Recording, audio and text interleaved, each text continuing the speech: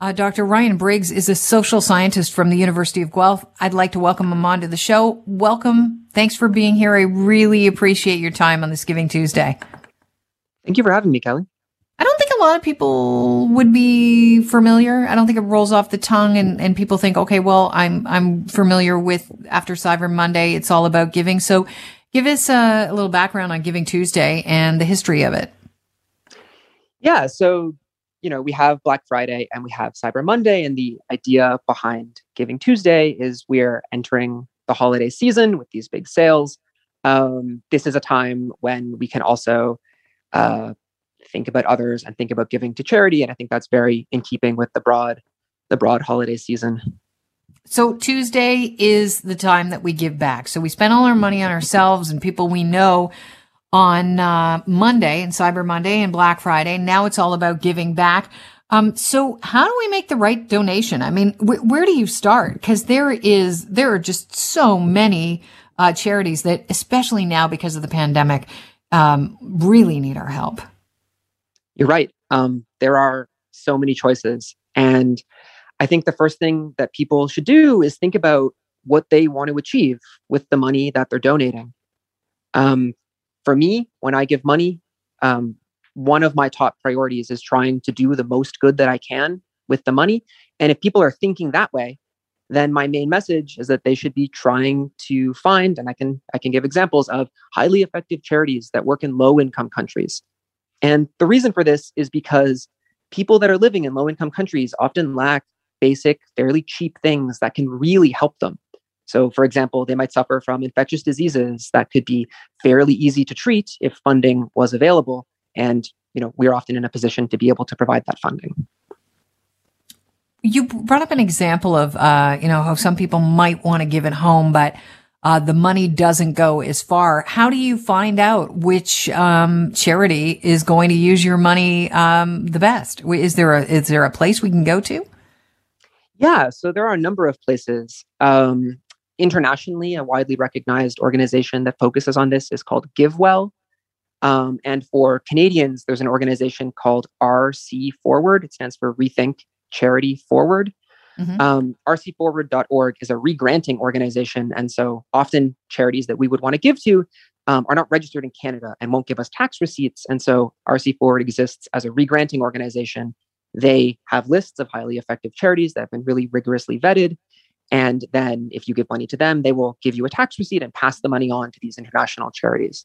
You don't want to think that people are only giving because they get a tax write-off. But at the end of the day, some people do want to get that tax write-off. So they want to stick to charities close to home.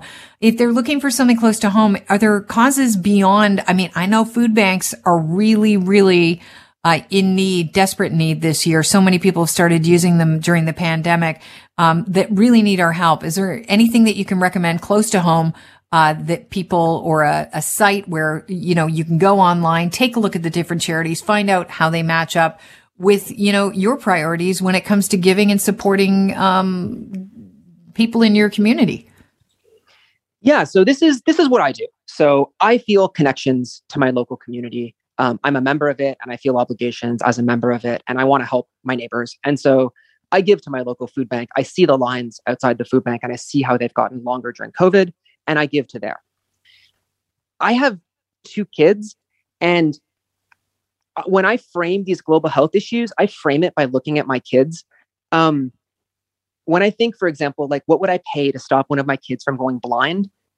Like it's a lot of money, right? It's on the order of like a house, a car. It's enormous amounts of money. And it turns out, right, if you are thinking broadly about helping, anybody, then the largest cause of preventable blindness in the world is a bacterial infection called trachoma. It usually affects kids. It costs about $30 all in to treat, to like reach the kids, to give them the antibiotics. And if you treat them, then they won't grow up to be blind. And so there's just frankly nothing in Canada where you can give $30 and have the impact of knowing you've prevented a child from growing up to be blind. And so for me, I split my donations. I give some money locally because I feel the local pull. And I think it's really reasonable to feel that. I also give a lot of money to international charities because I just feel like this is an opportunity where the money that I'm giving can go so much further and help so many more people. So for me, I split, and I think that's a reasonable thing for people to do.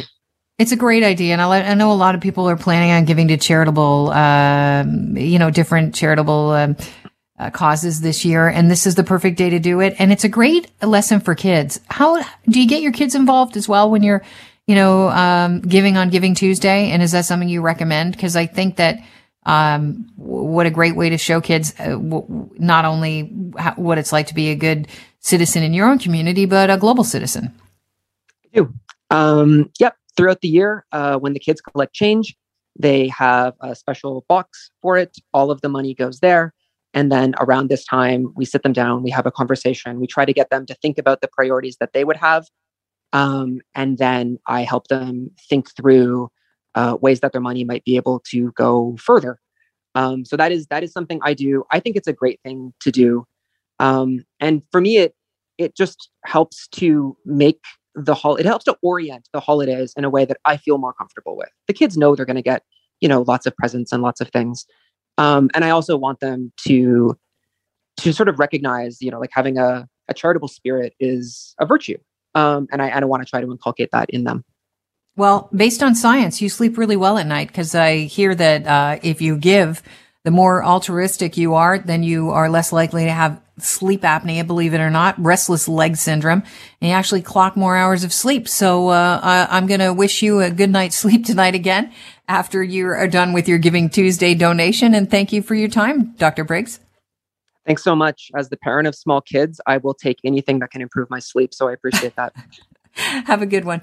Dr. Briggs is a social scientist from the University of Guelph. Today is Giving Tuesday. So something to keep in mind if you were planning on being charitable throughout this holiday season. Today might be the day to do it.